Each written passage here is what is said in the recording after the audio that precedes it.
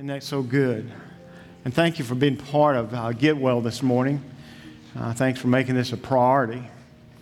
As we understand just all that God has been doing here, and as Jonathan said, we've been in this sermon series where we've been talking about love for God and people. Love for God was our first Sunday. Love for the church, the second. Love for family was the third.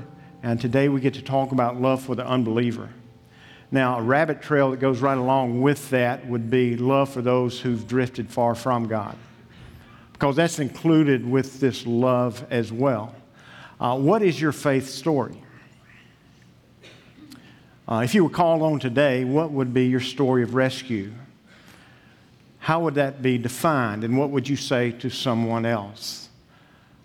I want you to watch the screen, because we're going to see a testimony, a faith story, a rescue story from Amanda Jane Cooper. So watch with me. I don't think I ever really believed that it was possible to be totally free. But I was wrong. Even though I was in front of thousands of people every night getting affirmation, I didn't know if I was really seen.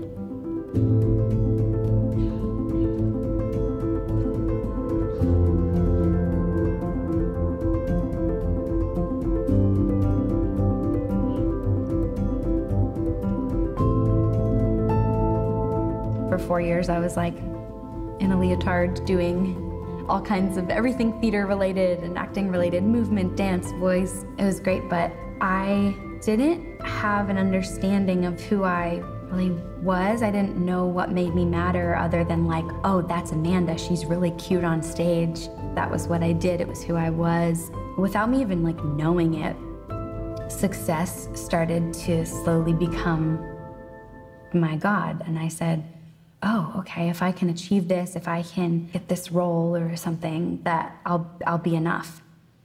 I began to develop an eating disorder out of seemingly nowhere. I remember I ate this dessert and something in me was just like, you have to get this out. I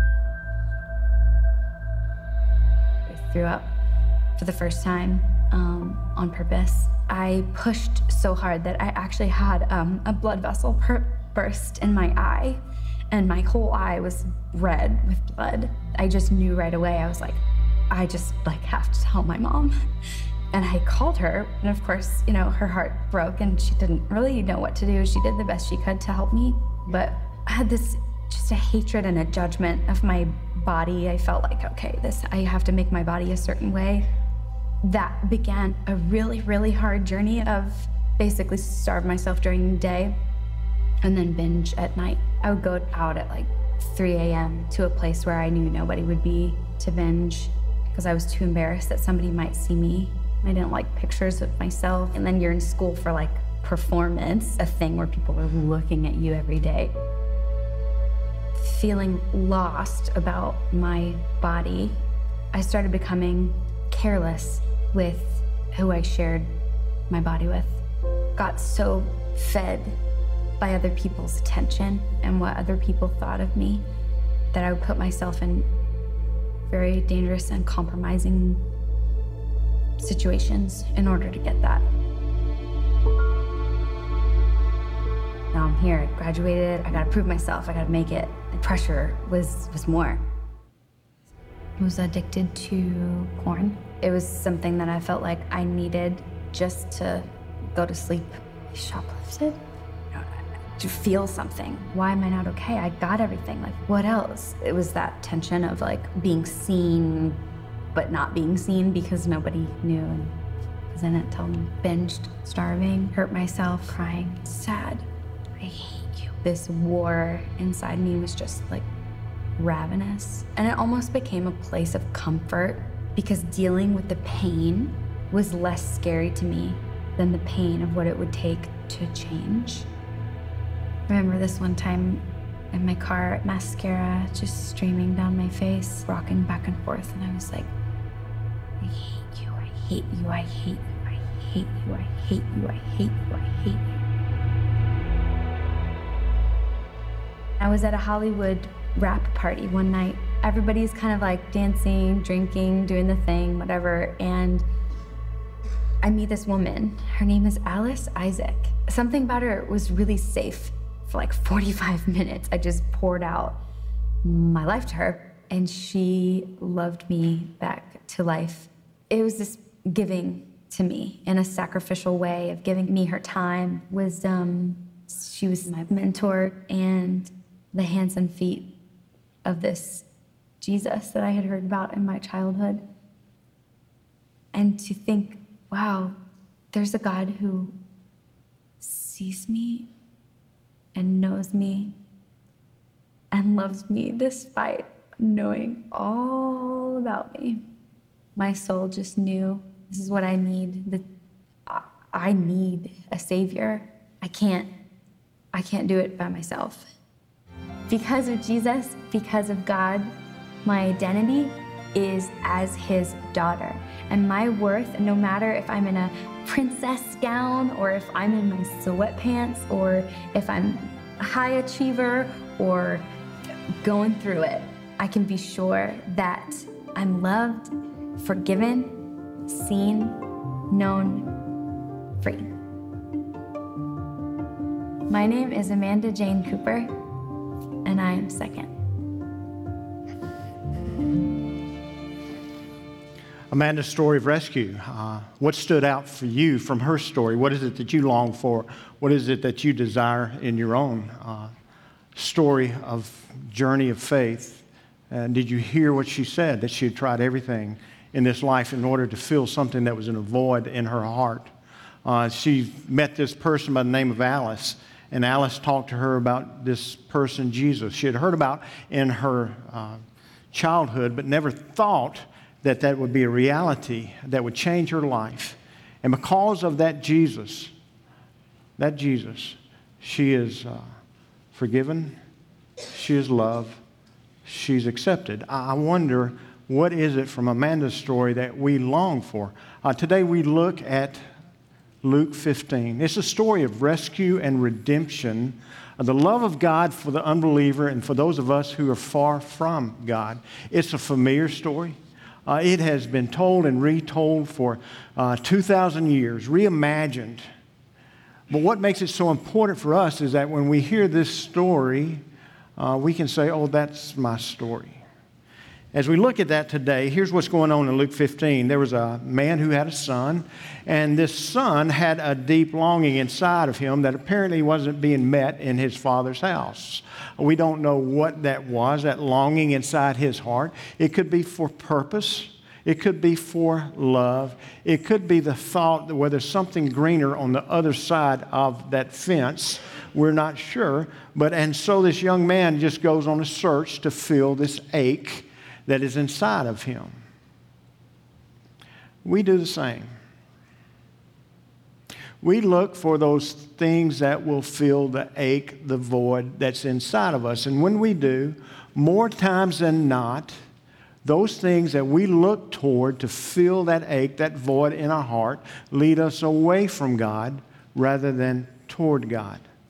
Because we normally will try God as the last resort. And so for us to identify with this prodigal son, we realize that we too can be led away from God. And a lot of times, like this prodigal, people will say to us, oh, you are going in the wrong direction. We don't believe them. We think they are going in the wrong direction. You see, I've got this mission that I'm on to fill this ache that's in my heart. So we go through life and we think we're going on the right direction and everyone else is going in the wrong direction. And so we search and we begin to make bad choices, just like we find in the story in a minute as we look at. As we search and search and search, and there's got to be more decisions. And those got to be more decisions are driven by false assumptions that we have in life. A false assumption is something like a relationship. We believe that if I ever find Mr. or Mrs. Right, then I will be happy. And so we search and we find this person that we assume that is Mr. or Mrs. Right. But after a while, we realize that person, that individual, is not making us happy. So we believe that we found the wrong Mr. Right. Or it's about our profession, our occupation, that if I ever can get to that corner office, if I can ever sit behind that desk, if I can ever achieve that level there that I see, then I will be accepted. And so we get the education, we follow the steps, and we finally get behind that desk in the corner office, and we realize that there's still a void here. That has not fulfilled the longing that we have inside. So like the prodigal, we leave, we journey, and we find ourselves away from the Father's love. And in that moment of being away, we wake up. And in that moment, we are just filled with regret. Regret where we have gone down this path, or we followed this hope so, and when we get to that moment, we wake up and we say, oh, how could I have been so dumb? How could I have followed that path? That's what regret does for us. Maybe some of you, looking back on your life and your past and your journey, maybe you feel the same thing of, that's not giving me purpose. I don't have a sense of meaning, and I'd hope that it would. Maybe you identify right there. And that's exactly where we are introduced to this prodigal son by Jesus. You see, when Jesus introduces us to this prodigal son in chapter 15, the young man seemed certain he had a grip on life. He knew exactly what he wanted in life. He knew he didn't need his past. He didn't need his family. He didn't need his history. He had it all made on his own. I don't need any of that. And so he went to his father and he made this request that is just mind-blowing. He said, I want my inheritance. Now for us, we have a different understanding, but back then, that is saying to your father, I wish you were dead, Pop. You see, if you were dead, then I can have my inheritance. So give me my inheritance now, and you will be dead. And the boy takes the money. He goes off to a distant land, and he goes off to Party Central, where everyone's your friend as long as you have the resources. But we understand the reality of the story. A reality that the young man didn't understand, that we need to understand. You see, the boy thought he didn't need his father, he didn't need his past, he didn't need his family, he didn't need his history. He doesn't think he needs anyone or anything but himself. And a subtle reality that the young man should have asked in the story that we also ought to ask is this: where did the young man get the clothes on his back?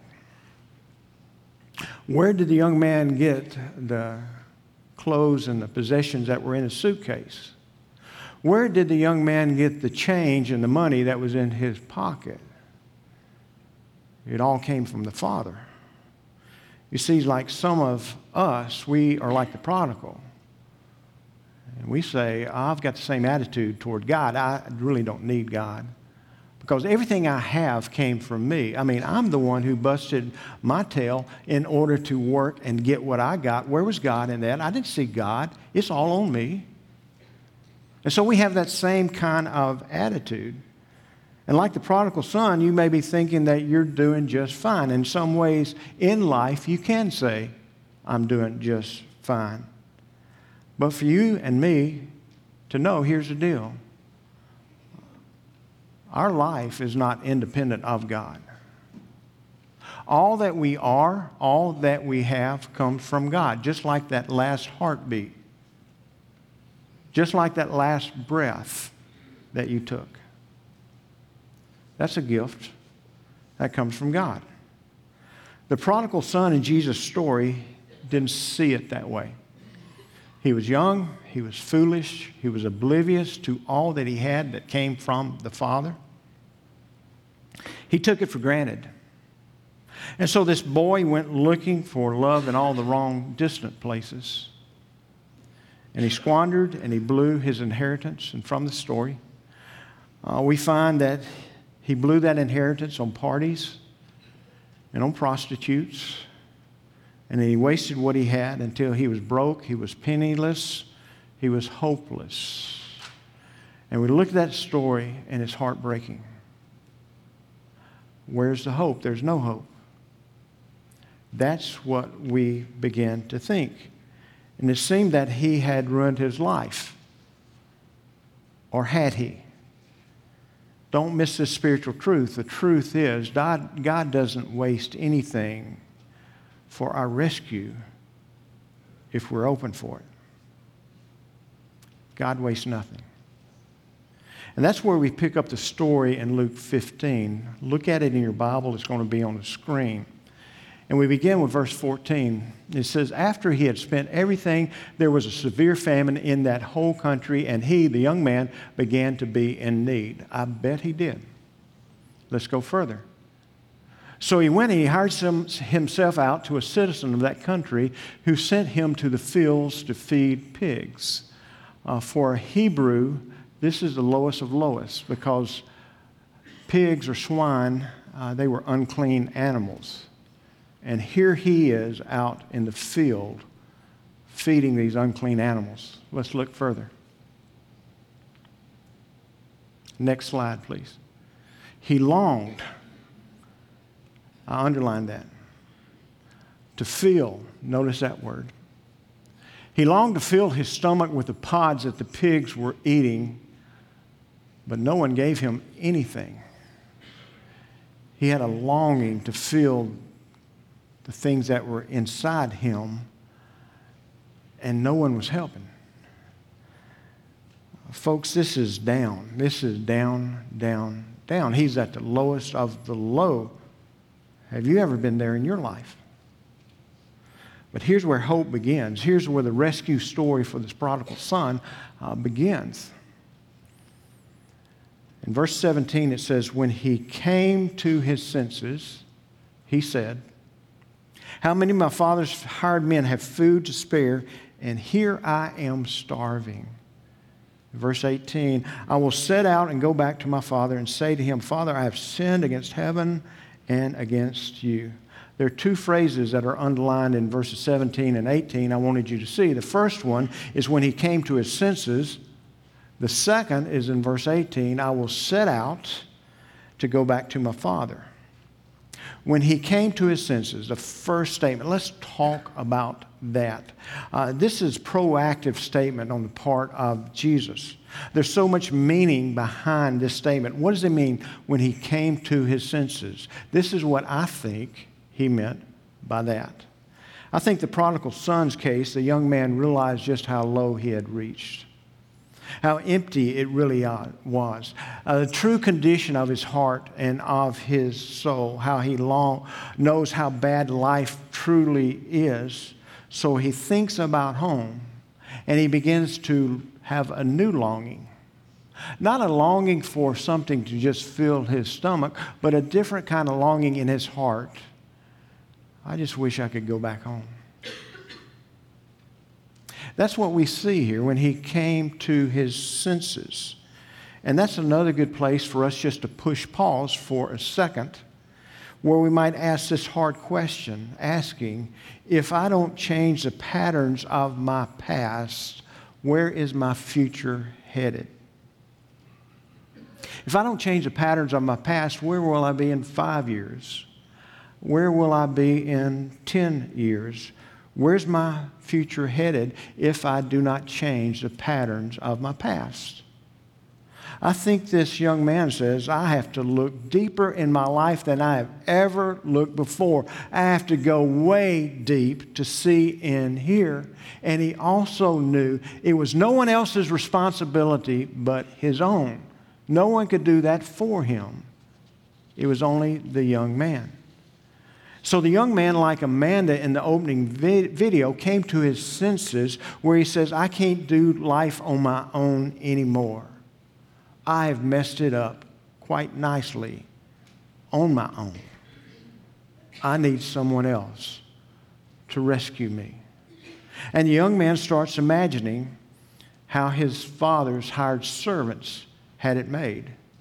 What would it be like, he began to think, for him to have 3 square meals a day, for him to have a roof over his head, for him just to serve his father without anything in return? What if, he began to think. In the ministry, I found that you can talk to anyone who has found their way back to God, and they will come back to the story where they were broken in life, where they had a wake-up call and they came to their senses. They will carry you back to that one place. A wake-up call where they will tell you about a time of guilt, a time of boredom, a time of fear, a time of addiction, a time of divorce, a time of grief, a time of illness. A place where they just started to evaluate their life and they said, enough. I'm no longer going to be living like that. My future is going to be different. So after weighing all of those options, this prodigal son came to his senses and he gets a vision of how life can be better. In this defining, life-changing moment of his, he climbs out of that pig pen, he washes himself off, and he begins to go back toward the Father and the Father's house. Here's a couple of things I want you to notice that you can write down that deal with this young man's rescue. It's important for us as well. When we come to our senses, here is how it works. When we come to our senses, some of us just need to wake up. You can write that down. We just need to wake up. Some of us need to take a hard look at our lives and where we are headed if we do not make some changes. In Old Testament, it says that all we who are like sheep have gone astray. We have all gone astray, each and every one of us. In that waking of ours, that waking up of ours, 2 of the most important words that can ever be said in a body of believers like this, in a community of believers like this, is me too. Me too. Not how you doing? I'm great. Me too. How's life? It's good. Me too. But if we're getting up from the pig pen, if we're washing ourselves off, if we are journeying from a distant land back home to the Father, two of the most healing words we can ever say in a body of believers like this is me too. Because if you journey back and you've been in that distant land, you don't need somebody pointing their finger at you and saying, you shouldn't have. You ought not to. I can't believe you did that. But they need someone coming up beside them and saying, me too. I've been there. For us as a body of believers, for us to celebrate the rescue and the redemption in people's lives and not the judgment of where they've been, but the me too. For us to understand that it's okay to not be okay. Because I want to introduce you to someone who can make you okay. And that person is Jesus. He changed my life. And I want you to meet him. Folks, as one of your pastors standing here, I identify with this prodigal story just like you do. When I look at this story, I say, me too. Like, have you ever been a jerk to your spouse? Me too. Have you ever yelled at the kids on the way to church? Me too. Have you ever wanted to fuss and cuss the person who just cut you off in traffic this past week? Me too. But I was afraid it was one of you.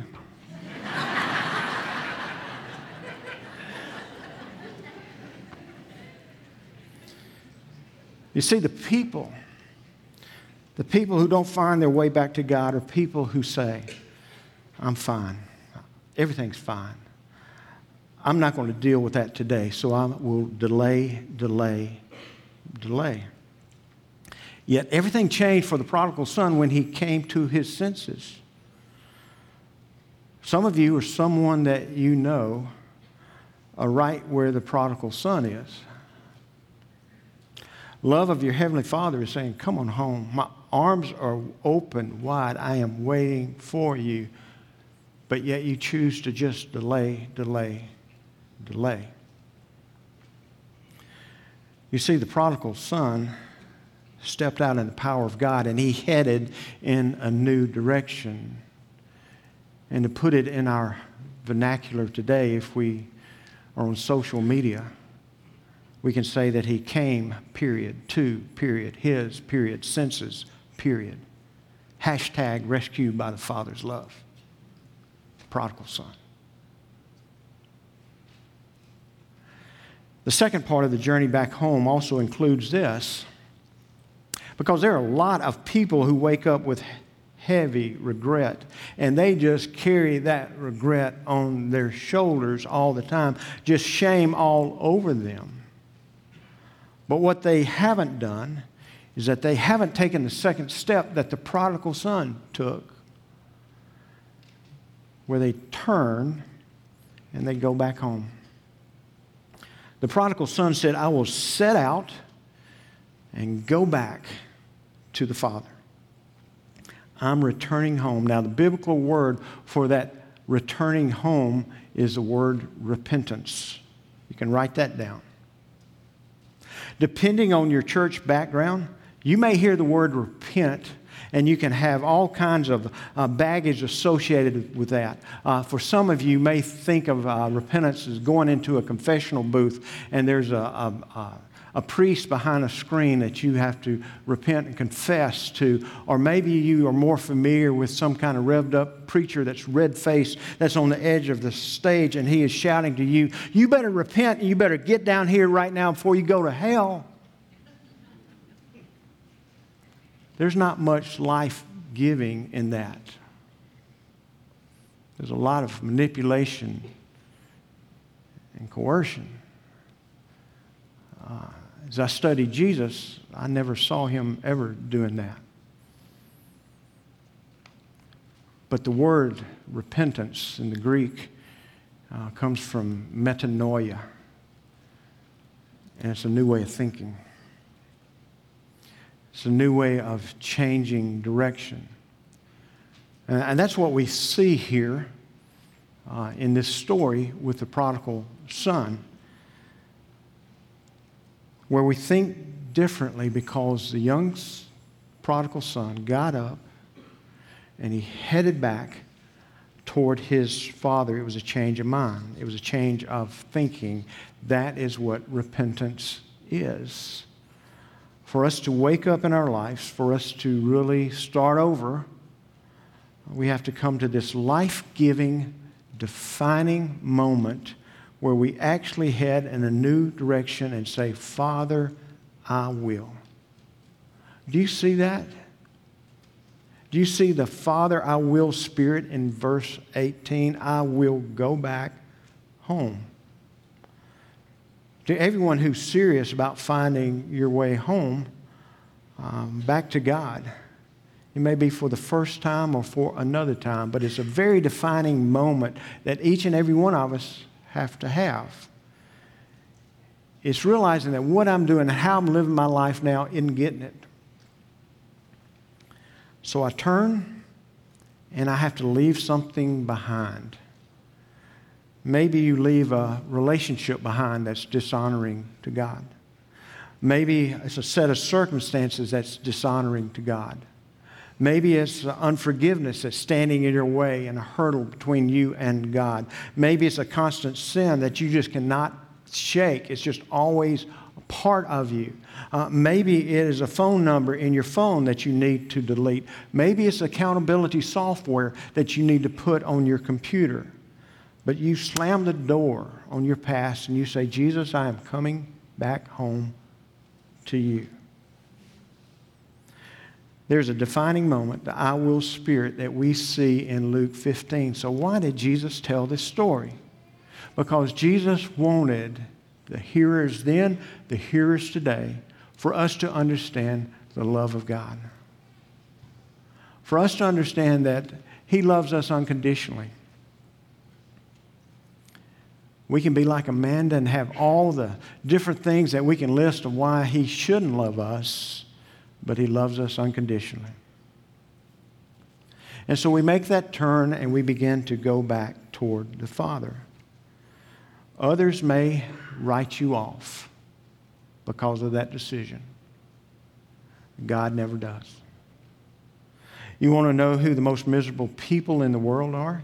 The most miserable people in the world are those who wander from God. They get broken. They come to their senses, but they don't have the humility. They don't have the courage to say, I will turn, I will head back to be with my Father.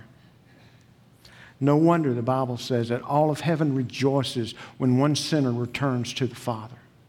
No wonder the Bible says all of heaven rejoices when one decides that they will live a Christ-like life. All of heaven rejoices. Those are historic moments.